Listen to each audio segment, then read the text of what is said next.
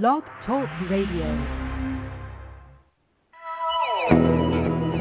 Good morning, good afternoon, good evening, no matter where you're listening around the world. This is Sedona Talk Radio. Hello everyone out in the big world. This is Helena Steiner-Hornsteyn. I'm with you again, and we have a special guest. As always, by the way, the ones who are waiting for my newsletter, it should be out today, hopefully. If not, I will have to complain to my nice associate. Anyway, we have a wonderful guest with us today. His name is Ric Morgan. And Ric Morgan, he spells his name I-R-I-C, not K, the way I have announced it in the program.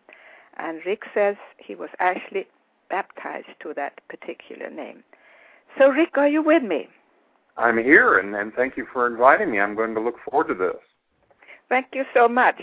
And Ric has, I find myself already in some kind of awe about Ric because, I read a lot of books written by men.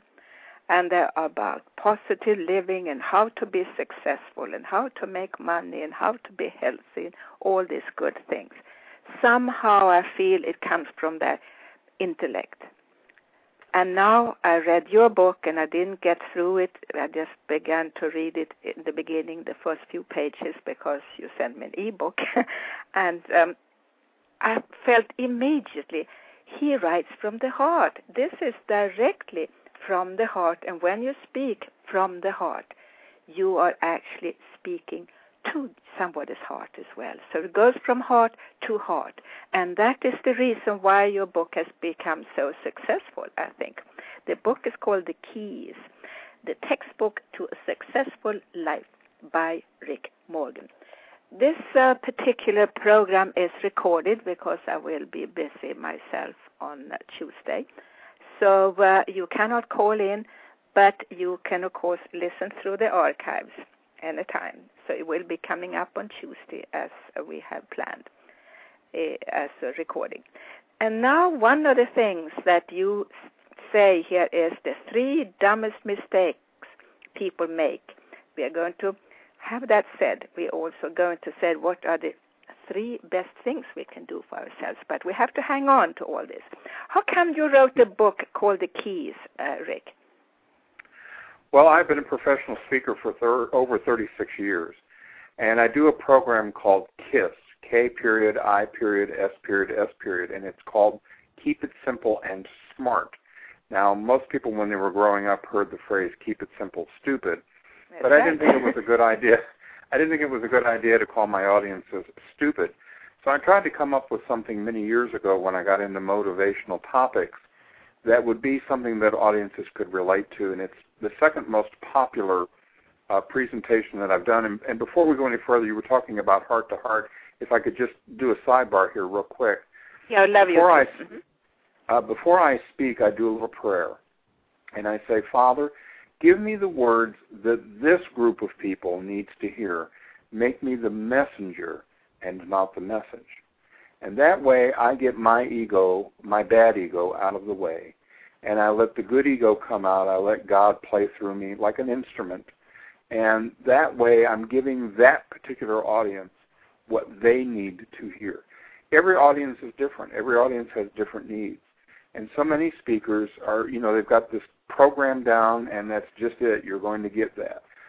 But for me, while I have core messages that I do have this one little out where I let God talk through. And I've had people say, well, I just heard you do that 3 times today in a church service. How do you do that? And I'll say, well, I don't know, because I just get out of the way. So that heart-to-heart is very touching to me, because that's what I try to do, is go to the heart of people. And one of the things that this little program does, KISS, does exactly that. We, for some reason, have become a group of people or a society of people that like things that are complicated.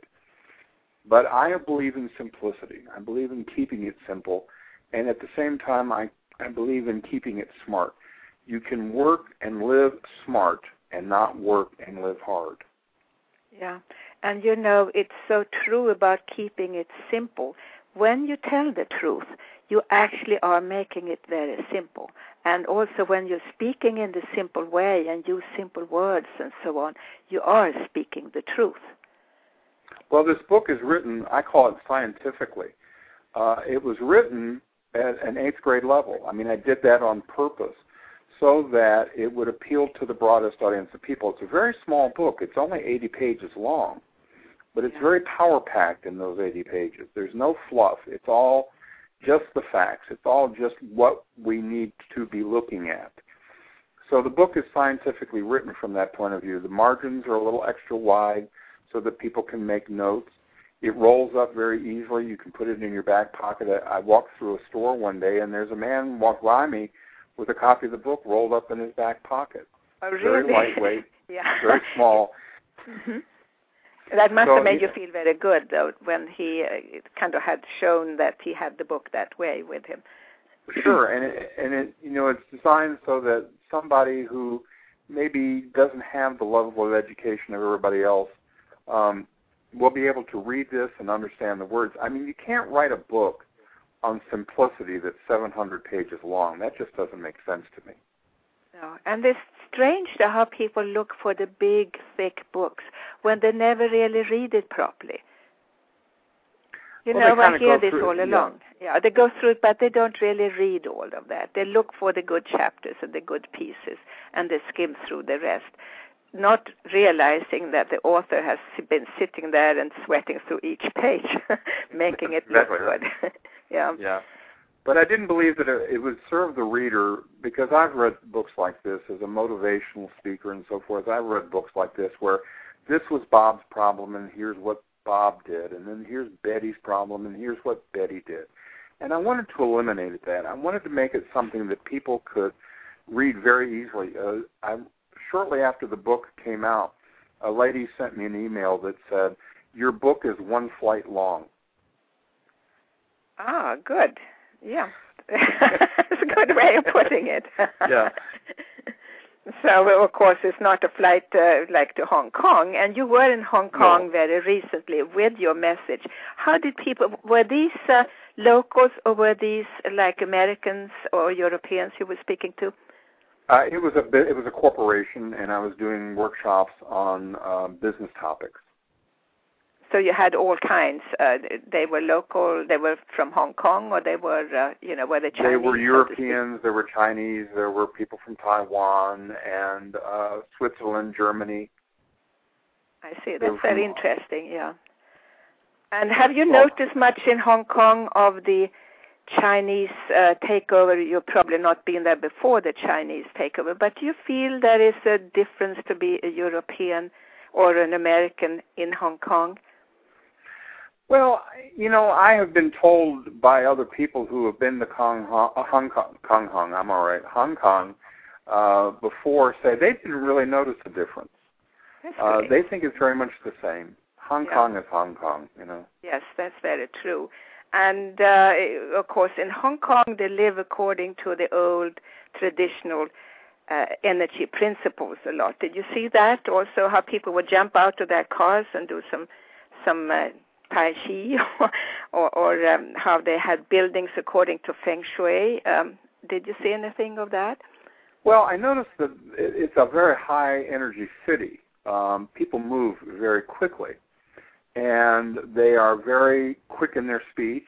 They're very quick in their actions until it comes time to do business. Like if you're in a store, they seem to take a great deal of care, and they spend a lot of time looking over items that they're interested in. But then once they leave the store, they walk very quickly. Now, I happen to be in an area where there was a lot of traffic, and I noticed people getting out of cars, going into a store, making a quick purchase of perhaps something to eat or something they needed, and being able to walk back out of the store, and the car was just a few feet ahead of where it had been before. So I thought that was a very interesting way of doing things. Yeah, well, they're tuned in to I noticed that although there's so many millions of people in Hong Kong, it doesn't seem that terribly crowded. It somehow works. So what is your definition of success? Boy, that's a question I've never been asked before, and that's really a whole presentation.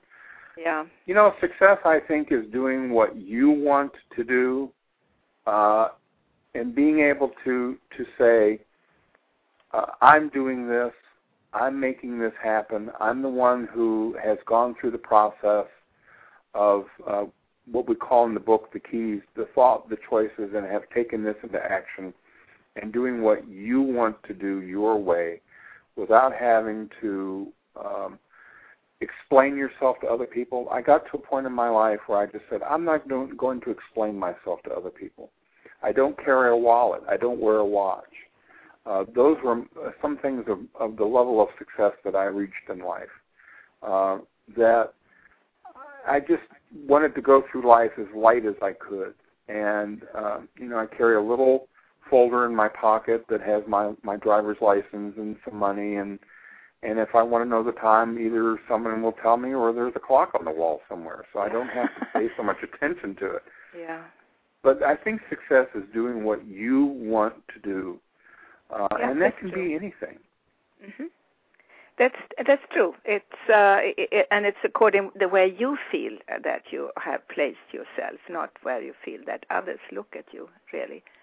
Well, I'm a big proponent of becoming an individual. I think we have become sheep in this country. And what we need to learn to do is to think independently. And that's one of the things that is one of the three keys, the major keys, that's in this book is thought. And we don't like to think. It's a foreign thing to us anymore. And what we have to do is to start thinking again, to start, living our lives as individuals and not as sheep. We go along with what other people tell us to do. We go along with what everybody else is doing. We buy clothes that have somebody else's name on them, a designer or a company, just because we want to belong. And that doesn't make any sense to my mind. It's like, if that company wants me to wear a T-shirt that has their name on it, they should give it to me or pay me for it, because I'm walking around with their advertising. Yeah, that's a good point. Yeah. Mm-hmm. Where in our society we pay $40 for a T-shirt that has somebody's name on it. It doesn't make sense to me. Why you want to be like somebody else? Yeah, I don't know. That's true. And it starts early on. I remember when I was a teenager, and I was kind of someone who had fun, and I was good at school and all this, so I was okay. But I noticed that everyone was wearing, there was one time all girls had to wear black pants and purple jackets. That was just a thing to do one spring. And I didn't. I started to wear my own thing. And do you know how there were an awful lot of the other girls who actually started to look at me and started to wear what I was wearing instead. And once I just went back to some kind of old look with plaid skirt and braids for fun as a teenager. And I thought, there must be something to this. And they started to do that as well. So we can start our own trends without, feeling too bad about it if we just pull ourselves together somehow. Isn't that some kind of self-confidence? Well, I think so. That's what I talk about, good ego. Ego, like a lot of other things, has gotten a bad rap. There's something called paradox. Now, you talk about Hong Kong. Eastern cultures understand paradox, and let me describe what a paradox is very briefly. A paradox is when both sides of the same thing are true at the same time. Give you an example. You're outside, the sun is shining, but it's raining. That's a paradox. Mm-hmm. The universe is expanding, but it's contracting at the same time. That's a paradox. And there are so many things that we have placed a bad label on that are really a paradox. There is bad ego. Yes, bad ego is that person who wants us to believe they're absolutely wonderful, they do no wrong, they talk the talk. They're just full of hot air. They talk it, but they don't walk it. But I believe there's a good side to ego, and the good side to ego is what I call confidence, basically. It's a kind of person who gets things done, doesn't worry about who gets the credit for it, does it right the first time, doesn't have to keep doing it over, kind of person that other people look at. But for some reason, and I don't understand this either, they don't want to make them a hero. They don't want to emulate them because they're working hard. And, Thomas Edison once said that success is dressed up in overalls. And, the thing is that most people don't want it because it looks like hard work. And it is. And so, we have that good side of ego, we have that bad side of ego. So you have the one side, the bad side, where somebody is just telling me how wonderful they are. Then you have the good side where somebody shows me. And that's the kind of person who walks the walk and doesn't talk it. You're so right, and I always say the ones with the bad, so-called bad ego, they don't love themselves. You have to love you love yourself first. You love your neighbor like you love yourself. It starts with you, but it has to be that true love, that love for the God energy within you. That's what I say to people. You have to love yourself first. And that's another thing that I like to talk about is the fact that most of us will meet somebody on the street and we get to know them and maybe they do something and we're very quick to forgive them, but we don't forgive ourselves. And one of the reasons is we don't like ourselves very much. I had to go through a very difficult process, a long process, where I could look in that mirror and say, I like that guy in the mirror. That's and good. then came the hard part, which was I love that guy in the mirror. Yeah. And most people don't want to go through that because, again, it takes work. And today, and this sounds egotistical in a bad sort of way, but it really isn't. It's egotistical in the good sort of way. I really love myself because unless I'm in good order, physically, mentally, spiritually, psychologically, I'm no good to anybody else. So we have to learn to love ourselves as easily as we love other people. Otherwise, we're worthless. But most people don't want to do that. Most people there's something, and I don't know what it is, some kind of fear we have of getting to know the real us. I think also the so-called older generation, you don't see it now that much, but people are a little bit older, well, anyone over 35, I would say nowadays, they have, in a way, been brought up differently from the ones who are living, who are young now. Because, I was told when I was living in Sweden, it's selfish to like yourself or to love yourself. And my parents didn't say so. The teachers said so. It was not a good thing to love yourself at all. So I think that is something that has something to do with the culture, how you feel about yourself. But I still believe you have to love yourself first before you even can love anyone else. Well, I think that's true. I look back where I was before, and the kind of love that I expressed to other people would be very different than I would be capable of expressing today. You were talking earlier about heart to heart. I think that I did it, with just the words because I didn't really understand what love was. And then when I learned to love myself, to become of value to not only myself but to other people, I think today I would be able to say those words heart to heart and to express it through my actions and the deeds that I do, and not just the words. One of the big problems I see is schools have started teaching self-esteem. And what it has done is raised a generation of people, kids, young people. It's all about me, me, me, me. And where they went wrong was they got the wrong self. Instead of self-esteem, they should have been teaching self-respect. Yeah, now, self-esteem is a part of self-respect. And self-respect, people who respect themselves and their lives, don't do things that are harmful. They don't become alcoholics. They don't become drug addicts. They do have a good, solid self-esteem, but they respect themselves, and they don't want to do something to harm themselves because they know that they've got a value that other people are looking for. And value is a very hard thing to find in people anymore. a value that actually makes a contribution. And I'm getting really tired of the me, and I. Yeah. That's one of the three, you were talking earlier about, we're going to talk about the three dumbest things. That is one of the three dumbest things, is that there's another one of those paradoxes. And that is that we don't like ourselves, but we need to.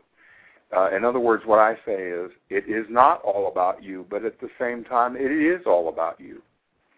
And there's two kinds of all about you. There's all about you from that bad ego point of view, and then there's all about you from that positive point of view that says, I have value, I am of worth, I can do things that will make a difference in the lives of other people. But first I have to take care of me. Yeah. You know, what you say about self-respect, that is incredibly, incredibly important. And that's a word that I've actually been looking for. And I am also working with animals. You know, I'm so-called healer, but I work a lot with animals. And I see they have a very strong sense of respect between them. You know, the order of rank and who they should respect and so on. So they have to respect each other to get along. And, of course, that's the way I'm seeing it. But you also, particularly when you come to stronger animals like Doberman pinschers and so on, you have to show them a certain respect, because they will only be good to you, listen to you, if they can respect you. So I've sensed that very strong feeling from the animals, the powerful animals. The thing about animals is kind of interesting is that, as we were talking before, we buy the T-shirts, we want to be like other people. Why anybody would want to be like Paris Hilton, for example, I have no idea. But anyway, we want to be like somebody else because we don't like ourselves enough.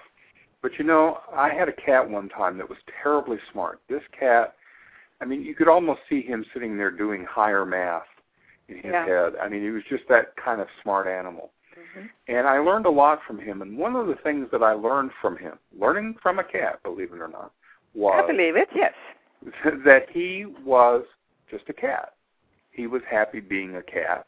That's all he knew how to do was be a cat.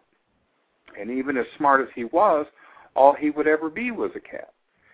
And what I learned out of that was, you know, I'm good enough. Gosh darn it, I'm good enough. I'm just the Rick. I'm going to be the best Rick I can possibly be. I'm not going to try to be like somebody else.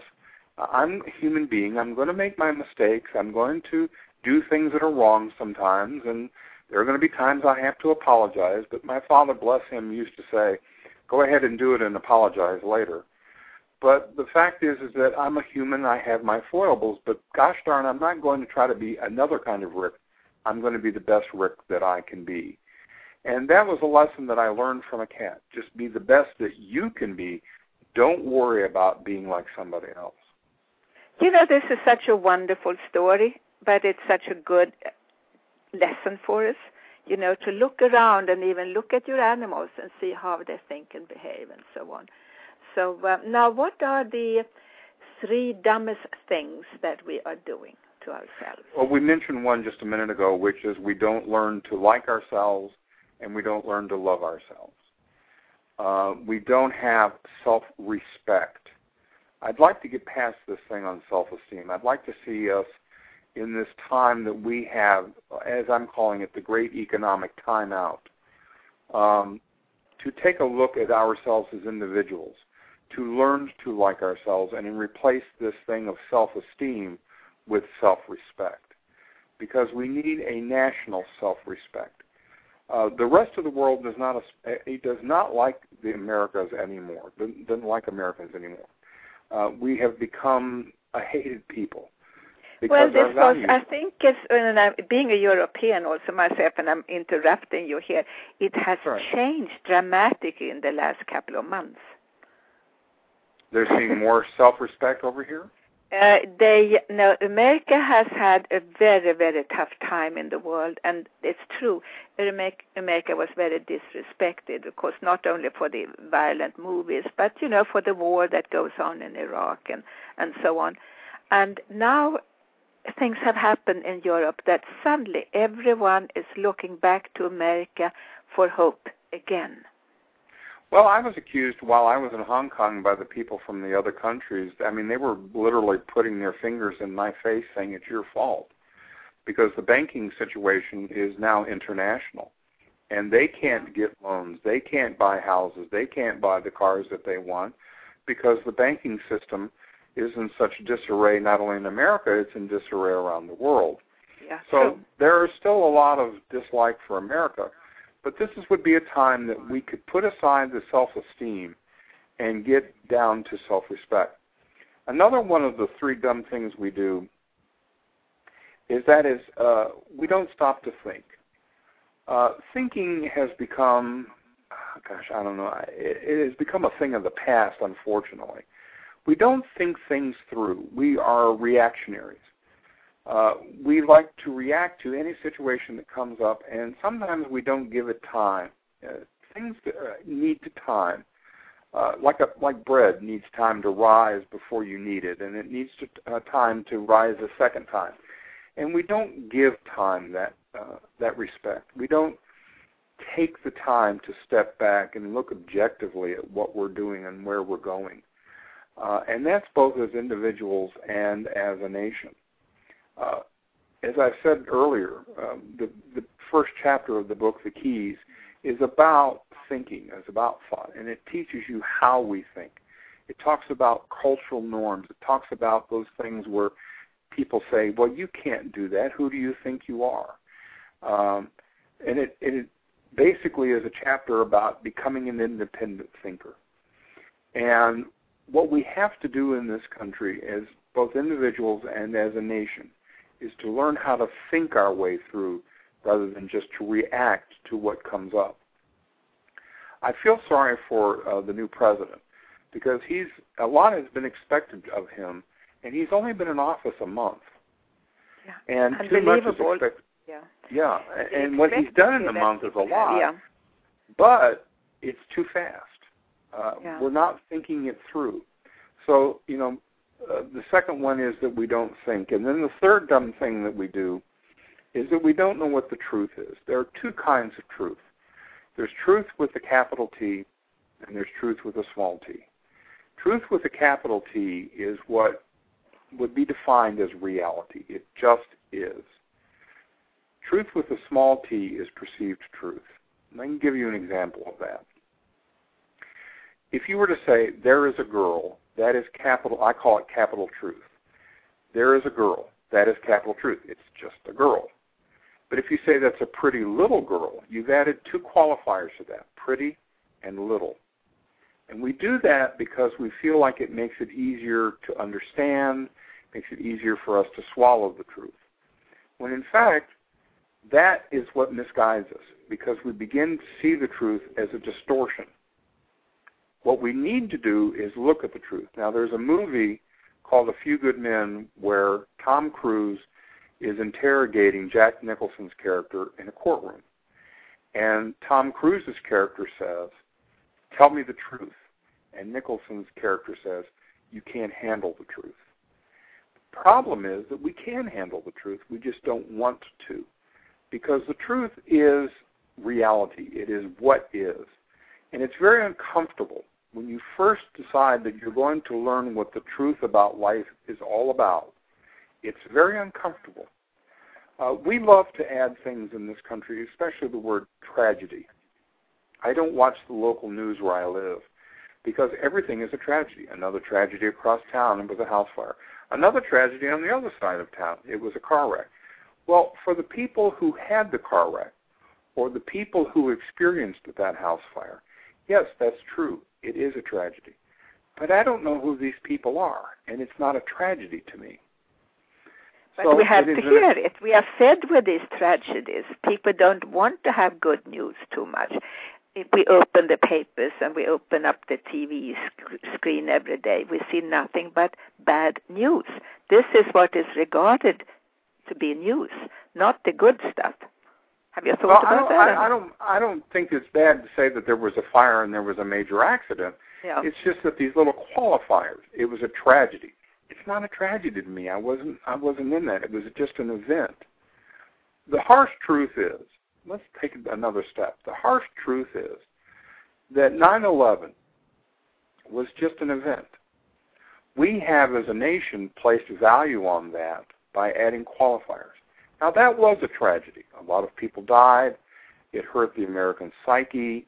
It is an event that a lot of people will never forget, like the assassination of Kennedy and the assassination of Martin Luther King. You remember those things that happen through a lifetime as a nation, and they do affect the nation, and they are tragedies. But at the same time, you also have people who want to live in that. And my belief system is that you've got to get out of that. We don't even know how we think. We think that the thought is the genesis, and the thought is not the genesis. What we believe about something is the genesis of thought. It goes from belief to attitude to feelings and then the thought. So our thoughts are based upon what we believe, not upon the thought itself. So we make our biggest mistake. One of the dumbest things we do is we don't think. We don't know the truth. We don't know the truth about what's going on in the banks of America. We don't know what's the truth about what's going on in Wall Street. Nobody's telling us the truth. But we need to hear it, and things will change when we do. Yeah. So what, again, are the three things that are the dumbest things that we are doing right now in a nutshell? Okay, in a nutshell, the first is that it's all about me. Well, it is all about you, but it isn't. The second one is that we don't stop to think. And then the third one is we don't really know what the truth is. And we are not really trying to find out what the truth is. Oh, gosh. Yeah. Most people live on cruise control. They just want to get through life. And I don't understand why people want to do that. There's so much to life. There's so much richness. I've started 18 corporations in my life. I've written 2 books. I've started 3 nonprofit organizations. I've been a very busy person all of my life because I turned off the television and I went and did these things. Yeah. It makes such a difference, I have noticed, just from the moment you get up and out of bed, not to have to turn on the TV. Because then already you're pulled into an energy and your thoughts and your inspiration goes away. And I have myself often just had the TV on the first thing to hear the news or whatever. I noticed, no, it stops me in my thought process. And that's what happens to all of us. I think it stops us in our thought process. Well, we just vegetate. We just sit there in front of the screen and let somebody else tell us what their truth is rather than finding out what the truth is. Very, very true. And we are then programmed to walk under a certain light, so to speak, under a certain program. You have someone called Travis Butler, who was an inspiration for this book. Can you tell me a little bit? I got curious. Who was this Travis Butler, and what did he do to inspire you so much? He was a friend that is, actually he's a cousin of mine who was much younger than me. And I met him at a time in his life when he was going down the wrong road. He had stolen some money from a company that he worked for, and he was headed to jail. And through a lot of fast footwork, as I say, we were able to get him a good lawyer that got him in diversion and so forth. And one day, his birthday came along, and instead of handing him the usual gift, I took page after page after page of things that I had read through the years, Think and Grow Rich, things about success, things about motivation, and I put them together in a great big 5-inch binder. And I gave him that as a birthday present. Well, he pulled it out of the box, and he's kind of looking at it, and he's like, what kind of present is this? He's not saying anything, but you could tell he was thinking, what kind of present is this? I said, all I'm asking you to do is read it. Well, we were in a restaurant, and he started reading that, and we wound up sitting there for 3 hours.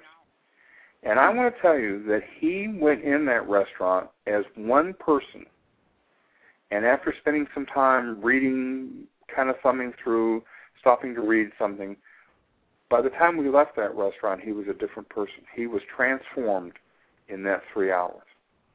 And he has never gone back to the kind of person he was. Well, he would call me up from time to time, and he would say, I don't quite understand this, or I don't understand that. And sometimes I would have knowledge of what he was asking, and sometimes I didn't. And I'd say, well, I don't really know all of that, so let me go and see what I can find out, and I'll share it with you.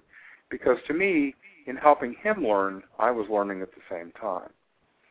So in this transformation that he went through, and today he's a very successful man, married, has 4 children. He's a highly placed executive in a company. He went from nearly spending his life in jail, because that would have been what it would have been for him, to being this highly successful person by living these principles that I had learned and was able to teach him. And so as I was sitting down to write this book, I realized what an important part that whole process of helping him learn had helped me. And that's the story behind that. Yeah, that's a good story also. And life is so full of all these wonderful, wonderful stories once we begin to look for them or just be open to them, that they're happening in our lives. How does karma fit into your philosophy, Ric? Well, I'm a big believer in what goes around comes around. And it's the law of tenfold return is what it's called. They call it karma, and that's what we in America call one of the universal laws, the law of tenfold return. What you put out there, you get back. And the funny thing is, there's another paradox involved here. Let's say you're feeling a lack of money in your life, and you want more. Give money away. Yeah. Now, I know there's somebody going to listen to this and say, well, how is that possible? If I give somebody else some money, how am I going to get money? You give it freely without any expectation of return. And then all of a sudden, somewhere, some money comes to you. And it's usually multiplied by a factor of at least 10, if not more. If you want more love, you give love away. If you want more time, you give people some of your time. Somehow, time seems to become a greater value to you because you suddenly have more time than you thought you did. Yeah. Whatever it is that you want more of, give it away freely without an expectation of return. And especially don't expect it to come from the person you gave it to. It will come from another direction. It's so true what you say. It's wonderful. And I lived according, and you always hear, though, when people say you want something done, you ask a busy person because they spend the time, they give it, and they're somehow making more time in doing so. Right. So when you want something done, give it to a busy person because they already can handle it. What you give away expands. Yeah. That's a good way of looking at it. Whatever it is you want, give it away, and it will expand. And it does. I mean, there's just no doubt about that. I noticed that when we were students, and I had my girlfriends, and, of course, as a student, you go to college, you don't have enough money. And we were always short of money, but we noticed if we needed something and really, really needed it, that was above our budget, we bought it anyway. And somehow we never noticed that we had spent that money, if you did it carefully. Right. But it was just like the universe somehow gave you that money back because this was something you really needed from your heart. and then somehow that money was just back in your pocket. You just gave the front line for your title of this program, which is the 3 simple words that will change your life instantly, and this is a good place to talk about that. Okay, please, yes. There are 3 words, right now and currently. Now, I live in a tourist town of 3,500 people that gets 11 to 14 million tourists a year. It's called Gatlinburg. Many of the listeners have probably either been here or heard of it. And I hear this phrase a lot. I don't have enough money to buy. I don't have enough time. I don't have enough of this. I don't have enough. I don't have enough. I don't have enough. And it becomes a mantra after a while. I don't have enough. And as long as you keep saying that, you never will have enough. However, if you add either the phrase right now or currently, it changes the dynamic of that considerably, and it will change your life considerably. Let's take an example. I don't currently have enough money means I don't have enough money with me right now. It doesn't mean that tomorrow, next week, next month, some other time you'll have all of the money you need or want to buy all of the things you need or want. I don't have enough time. Currently, I don't have enough time. That doesn't mean that that door of opportunity won't open, that at some time in the future you will have enough time. I currently don't have enough education. Doesn't mean that that opportunity may not come for you to get more education. Simply by adding those three words, currently or right now, to that kind of sentence, opens up these doors of opportunity. I call them golden doors of opportunity, because at some time in the future, what you're doing is you're taking something that's very big and very broad, and you're making it very, very narrow. Currently, right now, right this minute, I don't have this, but it doesn't mean that in the future I won't. That's good, yeah. And which, of course, puts that thought in, oh, it's just right now. I don't have the money in my pocket right now, but I will tomorrow. So is this now what you say to people? You know, some people out there have not so much money, and I've heard this a lot, and people have lost their jobs and they lost their houses. What is your best advice right now for these people who need a little bit of extra in their lives? Think. Be very careful in how you think. Be careful about your words. Be careful about the choices you make. You know, we have a million wonderful thoughts a day, and we rarely act on those because we are full of self-doubt. Well, I can't do that. And then we make a choice. Maybe we make a right choice. We limit our choices from the 50 down to the 3 or 4 good ones, and we make a right choice. But then we fail to go into action. Those are the 3 main keys of the book: thought, choice, and action. And where it all falls down is in action, because we begin to believe that what others say about us, you can't do that, who do you think you are, is true. Or we begin to think about ourselves, well, I can't do that, I've never done it before. Well, simply because you've never done it before doesn't mean you can't learn to do it now. When I did this book, I did it all. I not only wrote the book, I laid it out, I created the cover, I published it, and now I have a publishing business. So, you know, one thing led to another. I didn't always know what I was doing. I stopped and asked advice.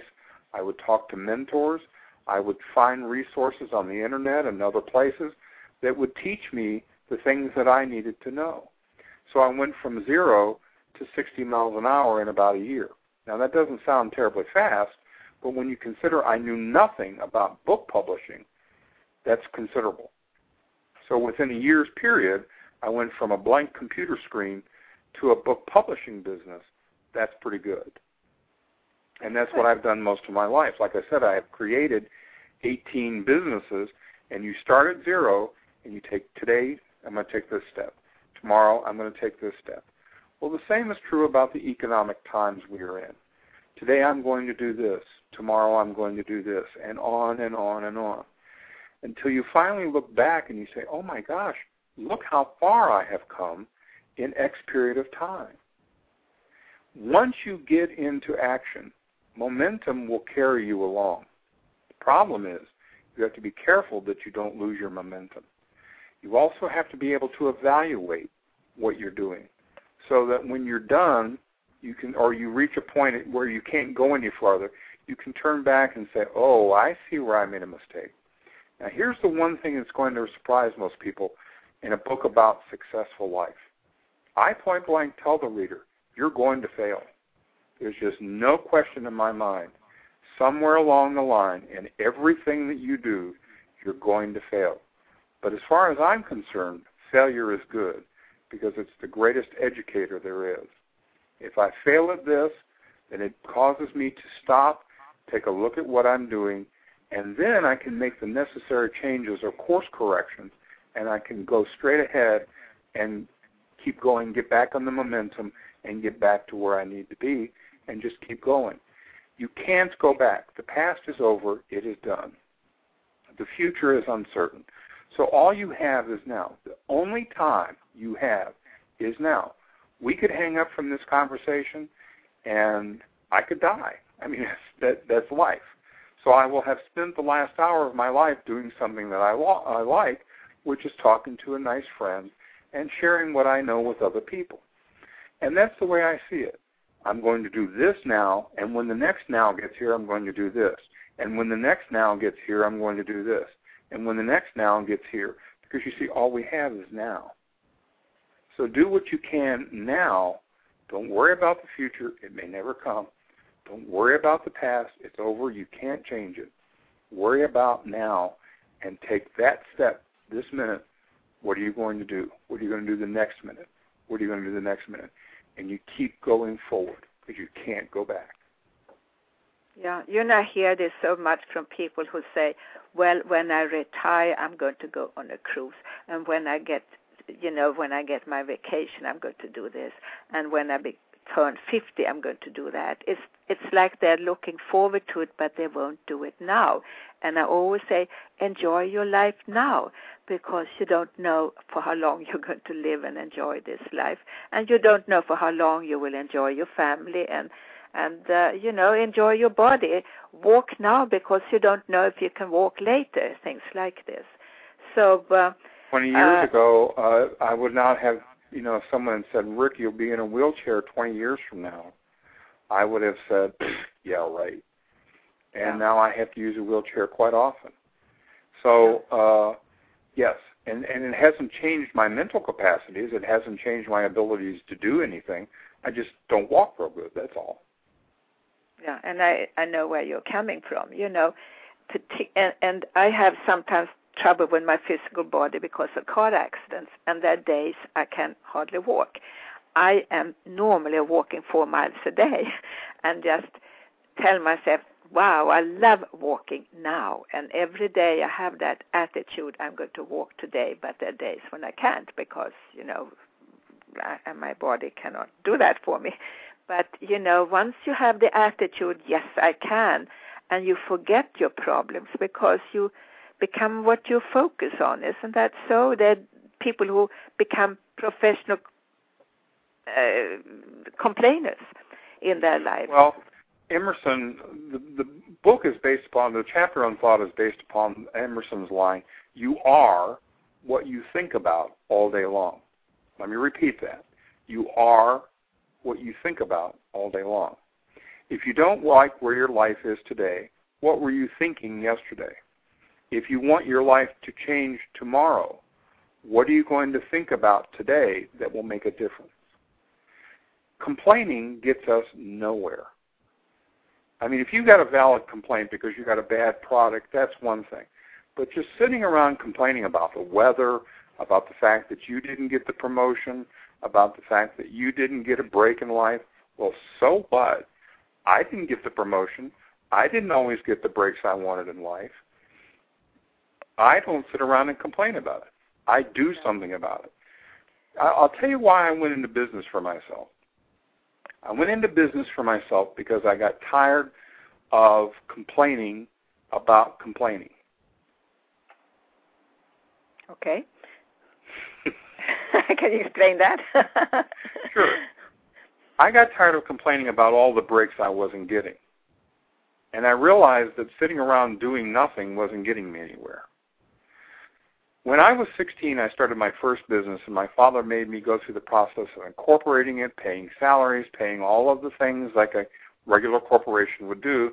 And I had the thought, occurred to me, well, I'll never do this again. Once I sold the business, it was not something I was going to do. But then I went to work for other people. And I found out that I didn't like working for other people because I found myself becoming very negative, complaining, and whiny.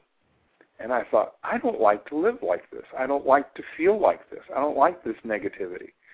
So I decided to stop the complaining And if I was going to do anything about it, I guess I was going to have to find a job that I either worked independently or I was going to have to start my own business, and that's what I did.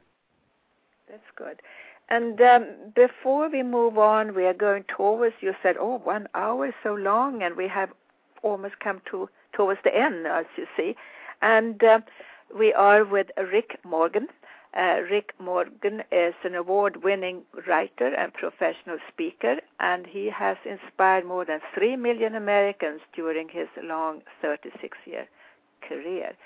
And he has appeared on numerous television and radio programs and is right now with us. And every Saturday I do 3 hours of radio, so I don't know why. You are used to Well, I don't know why I was complaining about an hour. I just thought it was a half-hour program. Most of these shows are a half hour. So. Yeah, most people are a little shocked when I say it's 1 hour. And they say, it's usually just 15 minutes or 30 minutes. How should we kill 1 hour? And I say, no, you see, we will just move along very, very smoothly. And how can people get hold of your book, The Keys, again, Ric? Well, it's really easy, and this is going to surprise people. Go to the Great Kisser, thegreatkisser.com. And normally the book would retail for $15 plus you would pay shipping. However, if you go to thegreatkisser.com, you can get it for $10, and I'll pay the shipping and I'll autograph it for you. Now, the book does have more editions. There is a large print edition, which is $12.50. There is a special edition called The Keys for Teens, which is just a slightly different version. The book is square. It has a special font that kids like, and that's just $10. And then I'm currently editing the soundtrack for the book to come out this spring on audiobook, and I'm taking pre-orders for that. Now, that will sell for $25 retail, but they'll be able to buy that online for $17.50.